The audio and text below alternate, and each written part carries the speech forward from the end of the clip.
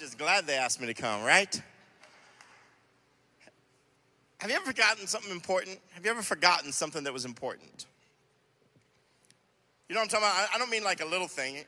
How many of you would consider yourself forgetful sometimes by a show of hands? You're like, yeah, sometimes I just forget. Sometimes it doesn't matter, but sometimes it does matter. Stephen Thomas is a programmer in San Francisco, and he has 2 guesses left to figure out a password that is worth over $175 million. See, the password will let him unlock a small hard drive that he locked up some Bitcoin on back in the day and wrote down the password somewhere and forgot it. And the type of hard drive it is, it gives you 10 chances to try. And if you mess up all 10 times, it encrypts the data never to be unlocked again. So you can imagine the sleepless nights he's had trying to remember. Come on, how many of you have ever forgot a password before? How many of you are honest, you use the same password for the last 10 years? It's the same one on everything. Okay, we're looking who we could hack after the service today. See, I don't know if it's passwords that we forget, but I think that sometimes we forget things, and sometimes those things that we forget matter. And I think about this Mr. Thomas that forgot his passwords and got only 2 more chances. And sometimes I look and go like, how in the world could that guy forget something that matters so much? But do you know this, that the people that are involved in that Bitcoin, cryptocurrency type stuff, they say that up to 20% of all Bitcoin are right now on hard drives or thumb drives that are lost, or they've never been in circulation. They got given once and then that's it. So 20%. And it's something like, I forget, I wrote down how much it's worth, $140 billion worth of Bitcoin is on lost hard drives. And I think like, man, have I ever forgotten something that mattered that much to me? Let me just share a scripture with you in Psalm 103, verse 2. Psalm 103, verse 2 says this: praise the Lord, my soul, and forget not all his benefits. Praise the Lord, my soul, and forget not his benefits. Forget not what matters the most. See, I think that God knew that you and I would be forgetful people. That just by nature, that we would forget things that sometimes we ought not forget. Sometimes we forget things and it doesn't matter, but other times it matters more. Let me just tell you, I've forgotten things that matter. In fact, I can recall one time when my wife and I, before I became a pastor, I was a youth pastor. And we went to youth camps every year. We go to like 3 different youth camps. Anybody ever been to youth camp before? I mean, youth camps, anybody's life changed at a youth camp, and man, you encountered the Holy Spirit and God. So we had some great times at youth camp, and I raised my family in the house of God and doing ministry along with me. And so I remember one year we were at camp, and everything had went well. We finished up the camp. The camp directors were good friends of ours. So we stayed late to clean up the camps, get everything finished. Everybody else had left. It was just us there. We finally get finished, and our camp was up on a mountaintop, and we drove down from the mountain all the way to the bottom. It's about a 30-40 minute drive. We get down to the bottom. We get stopped to get gas somewhere, and while we're getting gas, someone says, "Where's Stephanie?" And some of you are like, I have no idea who Stephanie is. Stephanie's my middle daughter. And we had left her up at the campground by herself and driven 30 minutes down the hill to get gas somewhere, and everybody started looking around, and we're frantic now. Where's Stephanie? And Stephanie at this time is probably, I don't know how old she is, maybe 6 or 7 years old. She's pretty young. And she's up on this mountain by herself. And it's, like you can imagine being up on a mountain. There's like this playground there with a swing set. And I'm picturing in my mind, it's just Stephanie. She's up there. We left her somewhere. I hope she's still alive. The hatchet man lives up in the mountains, and I'm starting worrying about what's going on. And so we drive as fast as we can back up to the mountain. And I can tell you this, we get up there and there's a playground area with swings, and Stephanie by herself, she just sitting there swinging on her swing. Like everything is good, no problems at all whatsoever. And she was safe, but let me just tell you that I don't advise losing your children. It's a rough feeling, y'all. I mean, I take something because Jesus' parents lost him, so I don't feel necessarily as bad as what I could have. But I just came today, I guess, to tell you that I think that God knew that we would be people that forget. And sometimes we forget the most important things. One of the things that we do is we forget how much God has done for us. And we find ourselves, I think like Dallas was mentioning this, he said, sometimes we keep on asking and keep on asking and keep on asking. And sometimes we just need to stop talking. And I would say this, if we maybe would stop talking, we'd remember some of the good things that God has already done for us, right? In fact, I think that prayer should be, that exchange that happens in prayer, part of it should be us just starting by saying, God, thank you so much. You've been so good to me. Man, when I just stop to consider how good God has been, it does something in me. But God, he knew that we would be forgetful people, and it's not just us. I mean, the children of Israel that he did so much for. And I don't know about you, but I read scripture sometimes and I watch what he does for the children of Israel, and I'm blown away by how good he is and how quick they forget about how good he is. But you know, in scripture, over 20 times, God refers to himself to the children of Israel. I am the Lord your God who brought you out of slavery in Egypt. In other words, he doesn't just say, I'm the Lord your God. He says, I'm the Lord your God who brought you out of Egypt. Remember me? So he keeps on reminding them of something that he did for them in the past. And the reason why is because the human condition is such that we forget about the goodness of God and what God has done. We all take on the Janet Jackson mentality of what have you done for me lately? You know what I mean? And we forget about all the good things God has done. Let me say this, if you've been serving God for more than a year or two, God has shown himself faithful to you. Back in the day, he's shown you year after year, he shows himself faithful to you. He's a good God. My message is simple today. It's just we need to do better at remembering how good he is and what he's done for us. Man, we're so caught up always in the next thing that God is going to do for us that we sometimes fail to remember what God has already done for us. Think about how good God is. I think as believers, we have a duty to remember how good God is and talk about how good God is. In fact, I would say one of the things that we're lacking in culture today is enough of people talking about how good God is. I think that we could have more of an impact on culture if we would just begin to share how good God is and the things that God does for us. We've got the information. It's time for us to begin to share it. I want to read to you an account in Scripture about helping people to remember things. It's found in the book of Joshua, chapters 3 and 4. I'll give you a little background before I just jump in and start reading. But at this time, that the Israelites had been set free from Egypt. In fact, they had been set free from slavery in Egypt 40 years ago. And they've wandered around in the wilderness for 40 years. And it's time for them to move from the wilderness of wandering into the promised land that God had promised them 40 years ago. And Moses has died, and there's a new leader that's raising up, and his name is Joshua. And Joshua is raising up to lead the people. And God gives some specific instructions on how they're going to go from the wilderness area into the promised land. Can I just say this? We can't just get to the promised land that God has for us any old way. We got to follow the rules. We got to follow the instruction. We got to do what God says for us to do. What I've found is it makes the path so much quicker, easier, better if we would just choose to partner with God and what God says instead of trying to get there on our own. So many of us, we try to make our own way to the promised land, but God gives specific instructions to Moses. Joshua chapter 3, let me read to you a few verses. Joshua chapter 3, starting in verse 1. It says, early in the morning, Joshua and all the Israelites, they set out from Shittim, and they went to the Jordan, where they camped before crossing over. And after 3 days, the officers went throughout the camp, giving orders to the people. Listen to the orders they gave to the people. It said, when you see the ark of the covenant of the Lord your God, and the Levitical priests carrying it, you are to move out from your position and follow it. Let me just pause right here for a second.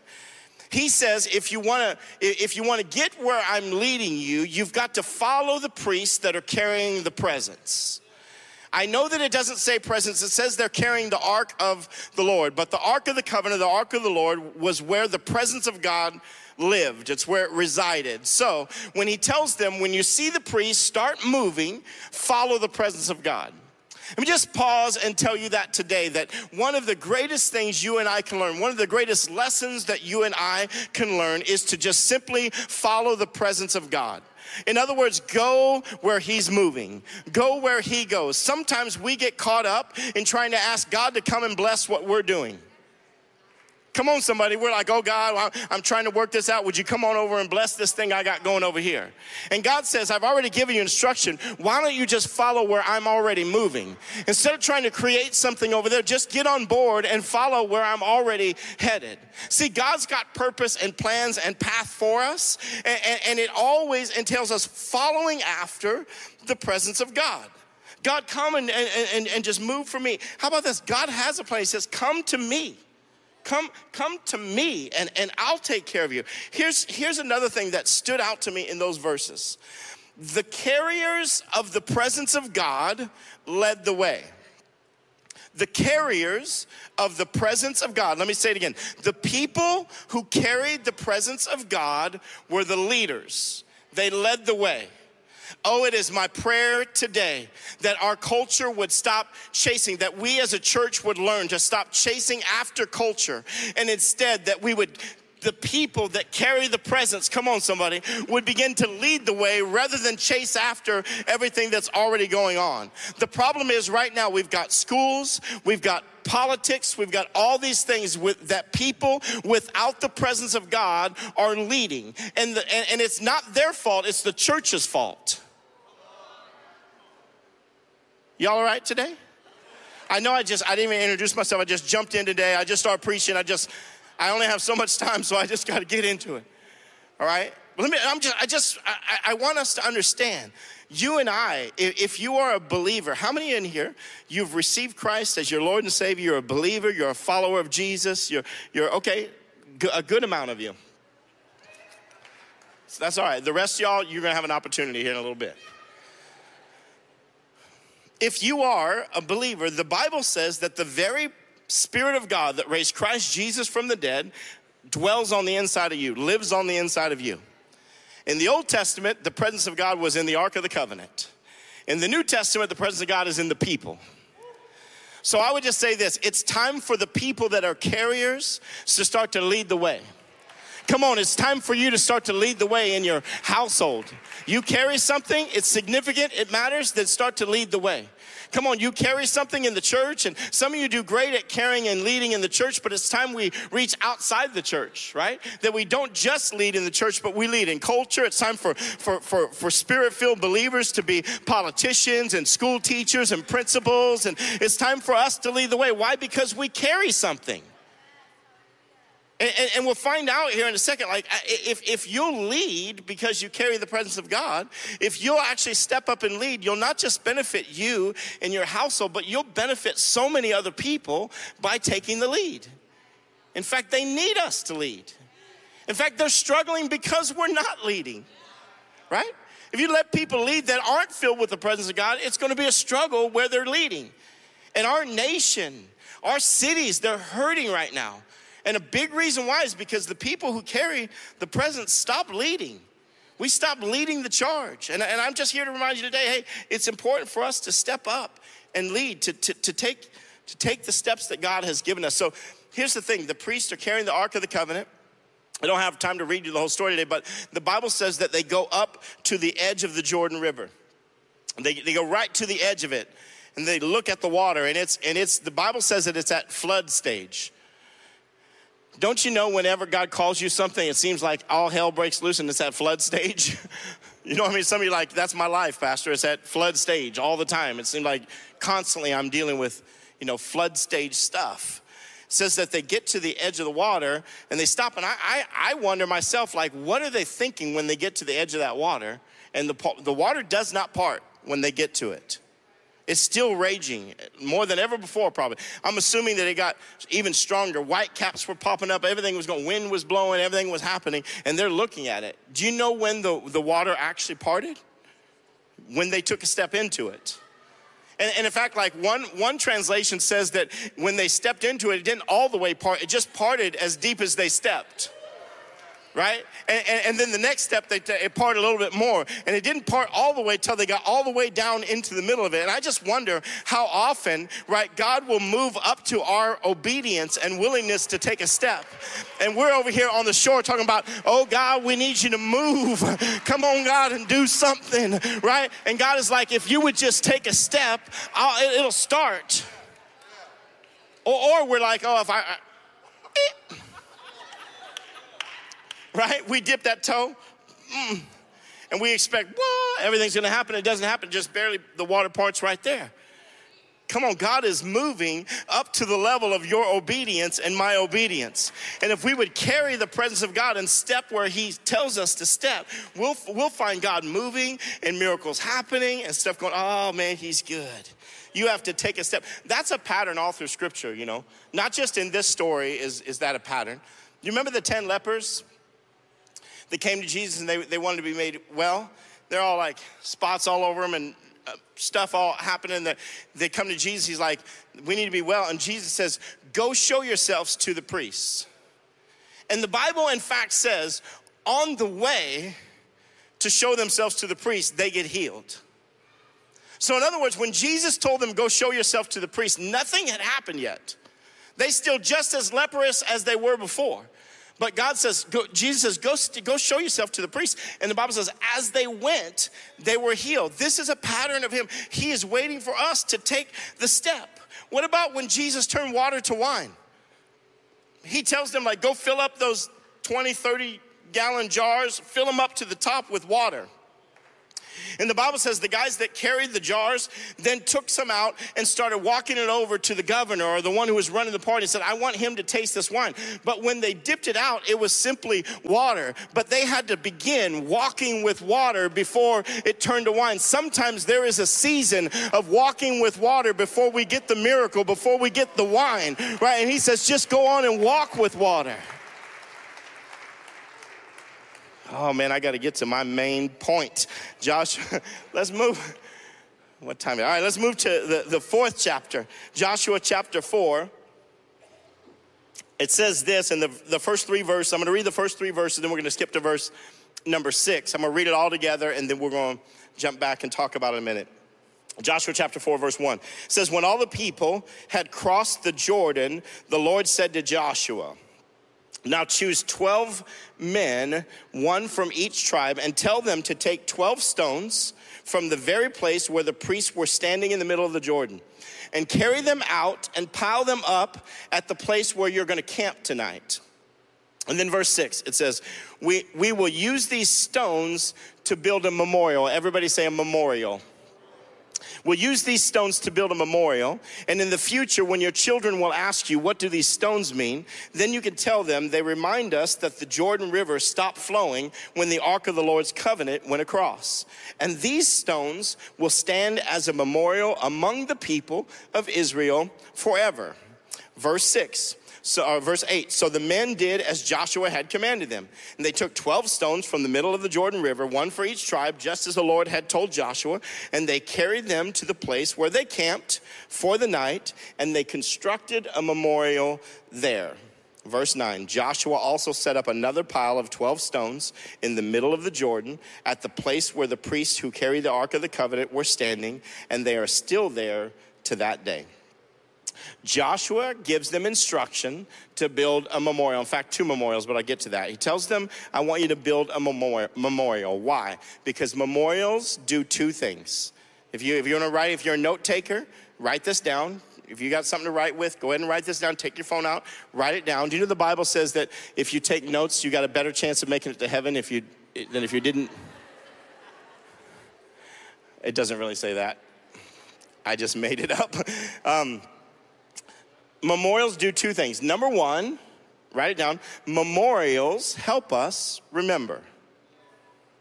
You're like, well, Pastor, that was deep right there. Like, we understand what the word memorial means. It's a remembrance, right? Memorials help us to remember. Joshua says to take 12 stones and pile them up in the middle of where they're going to camp that night.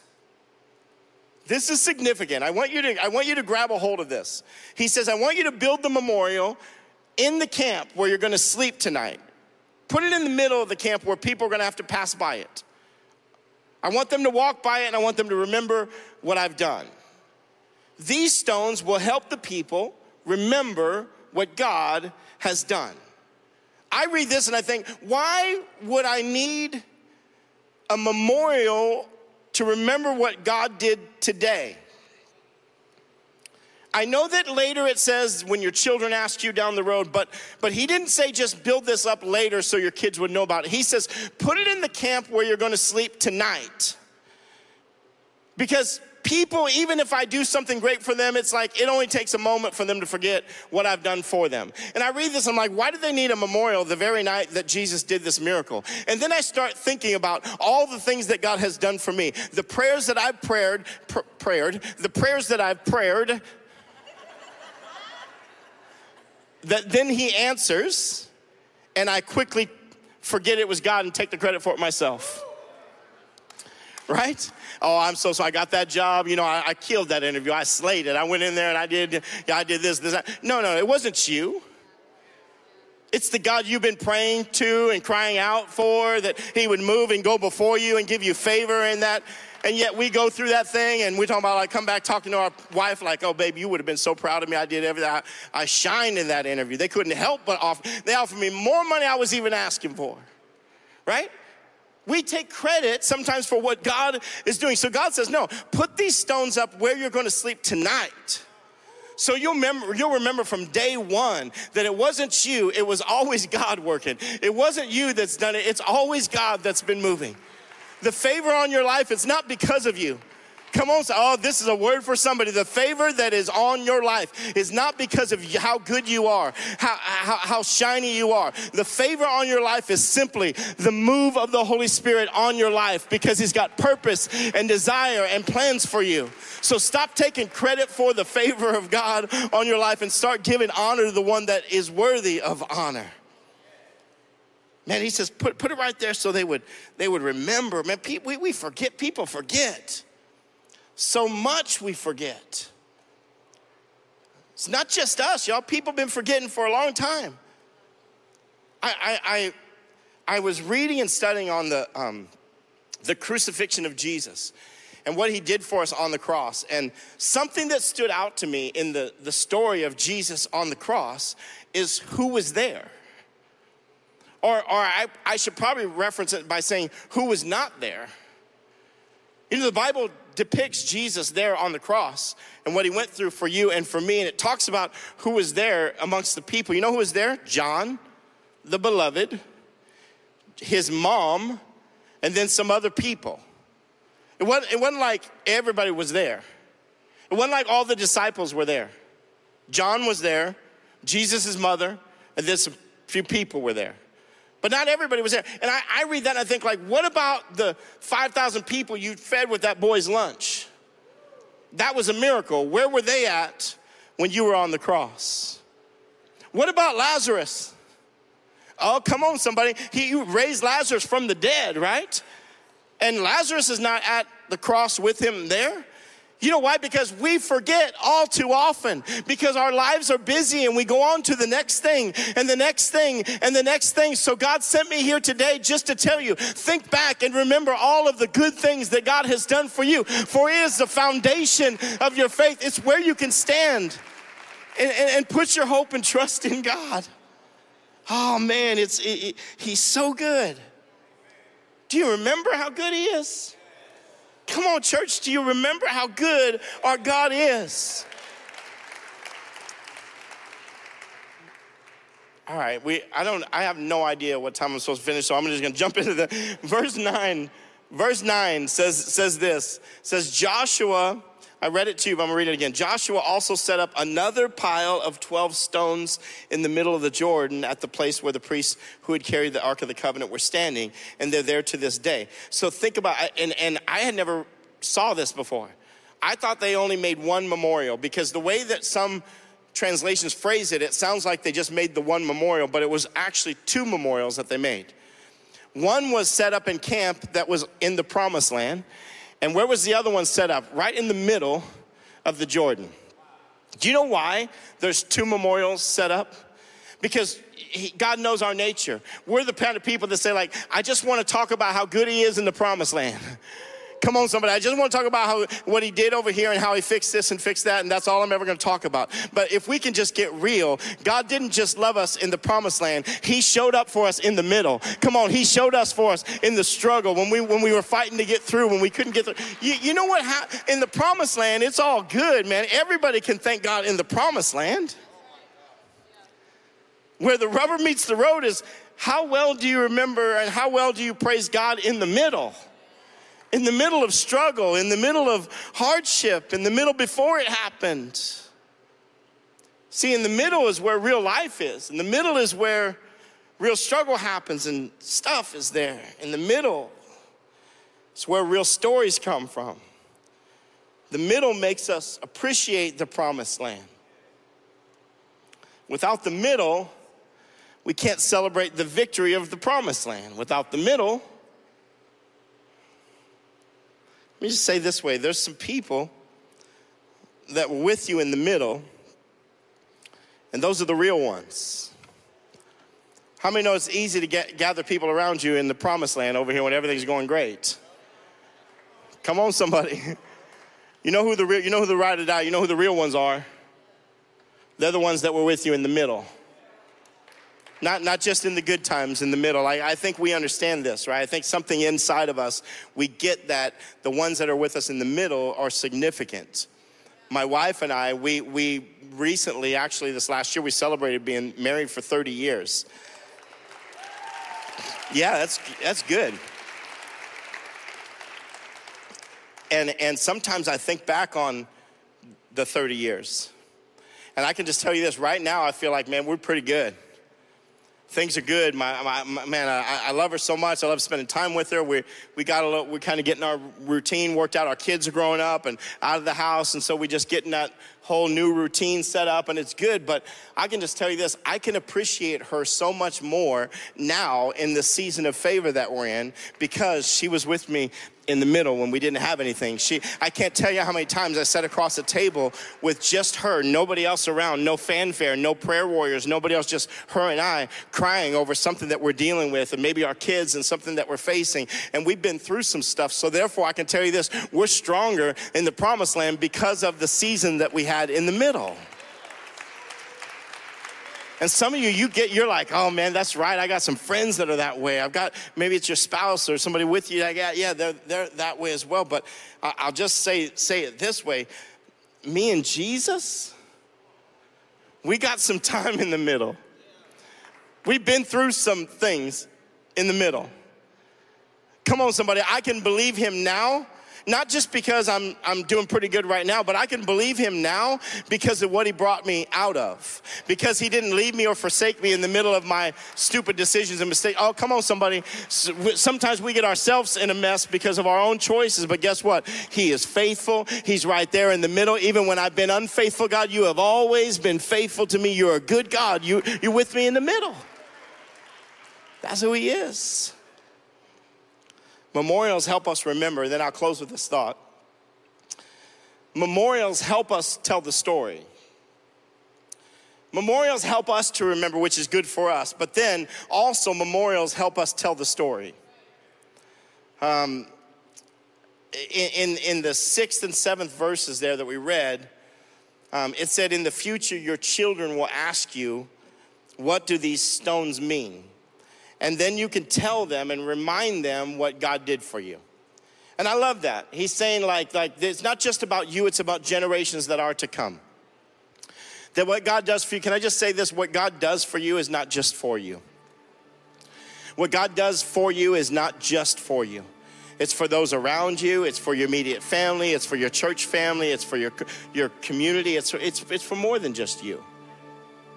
And so I love that. But when we build memorials, it should help us to tell the story about other people. I think that we, as a group of believers, we need to be better at building memorials so that we remember and so that we can tell the story to other people. Well, Pastor, that's great, but how do we build memorials today? I'm not going to stacking stones around and, like that doesn't really make sense in our culture. You know what? Here's one idea. Post-it notes. Post-it notes, they stick and you write on them and you put stuff down. Like some of you guys, it would do you well to just put some Post-it notes of the things that God has done somewhere that you're going to see them. Anybody here ever been in a bad car accident, but you lived through it, you survived, you're here today still, and you've been through something? Okay, so I see some hands up. You ought to have a Post-it note on somewhere on your dash. Don't block the controls, you need to see those. But I put it somewhere else where you can see it, right? And just maybe put a scripture or verse, something that God did, that God's saving power saved you and brought you through. Some of you, man, you need to put it on the mirror in your bathroom so you see it in the morning of his mercies are new every day, and you're reminded of God's goodness. But man, just put it somewhere where you're going to see it. I'm going to say for most of us, we could put it on the refrigerator. We're sure to see that. Come on, somebody, put it right there. Talk about how good God's faithfulness is. And then when you remind yourself how good God is, remember to tell somebody about it. How do we do that? Post it online. Post it to your social media about how good God is. When God does something good for you, let everybody know. Tell somebody around you. When we gather together on Sundays, part of what we should be doing is sharing the goodness of God with one another. Oh man, God came through for me this week. Let me tell you about how he did this and how he did that. Start to share your story, because here's the reason why. Our culture desperately needs the information that you have. The information about how good our God is. They need to hear it and know it. So we got to open up. Man, we got to let them know. The way we communicate has changed, right? In our culture today, everything like it's all online. It's all there. We are an information-driven culture. If you want to know if something is good, if you want to know if you want to eat at a restaurant, how many know that you will never walk into a restaurant that you never heard of, that you never checked Yelp on? Come on, somebody, that you want to make. If you're going to a restaurant you've never been to, the first thing you do, you open up Yelp, find out some reviews, look at some pictures of that food, find out, make sure it ain't no mess you don't want to go to. Why? We're information driven. You want to go somewhere, you pull out your phone, it's got maps, we'll give you all the information you need to get there. I'm old school. I like maps, but I'll use a Thomas guide. Come on, somebody. How many some old people in the house today? Okay, a few of you. All I'm going to tell you is this. You got the information. Share it. Why is it that the people with the best information are the quietest people in our current culture and state? Right now, we elevate the voices of people who have nothing to say. Simply because they're pretty, simply because they've got a following, simply because they've got whatever. We elevate people who have nothing to say. And I'm just going to tell you this. It's time to reverse that. It's time for the people who have something to say to begin to share what they have to say. I'm going to close with this thought. If you're here and you're like, man, yeah, I need to be better at remembering God and how good God is. And then I also need to tell somebody about it. I want to challenge you today. This may not be something you do on a regular basis. And that's all right with me, but I just want you to know this. God is so good, and he loves you so much that regardless of what you came in carrying today, he sent me here just to remind you that he's good, that he loves you, that he wants good for you, that he's been working on your behalf. Even if you're here and you're not even yet a believer, you're not a follower of Christ yet, I can guarantee you, if you would look back, you'll see God has been working and moving and doing something in your life, leading you up to this point. So I'm just want to tell us, hey, let's stop to remember how good God is. In fact, for a moment, can we do this? Let's just close our eyes and bow our heads. We're not looking around. No, nothing else is going on. Let's just start to remember how good God has been to us. In fact, if you're here and he's been good to you, why don't you just lift up a hand or maybe both of your hands and just begin to thank him. God, we just thank you for your goodness and your faithfulness over us. God, we're sorry for how often we just take for granted your goodness and how you flow and how you move and how you've been working on us. Man, you've done miracle after miracle in our lives, and sometimes we just move on to the next thing. We forget so quickly. So God, I just pray today that we will remember you and how good you are. I thank you for it in Jesus' name. Amen. Amen. Can we give it up for God today? Can we give him our best praise today? Say, yeah, thank you, Jesus.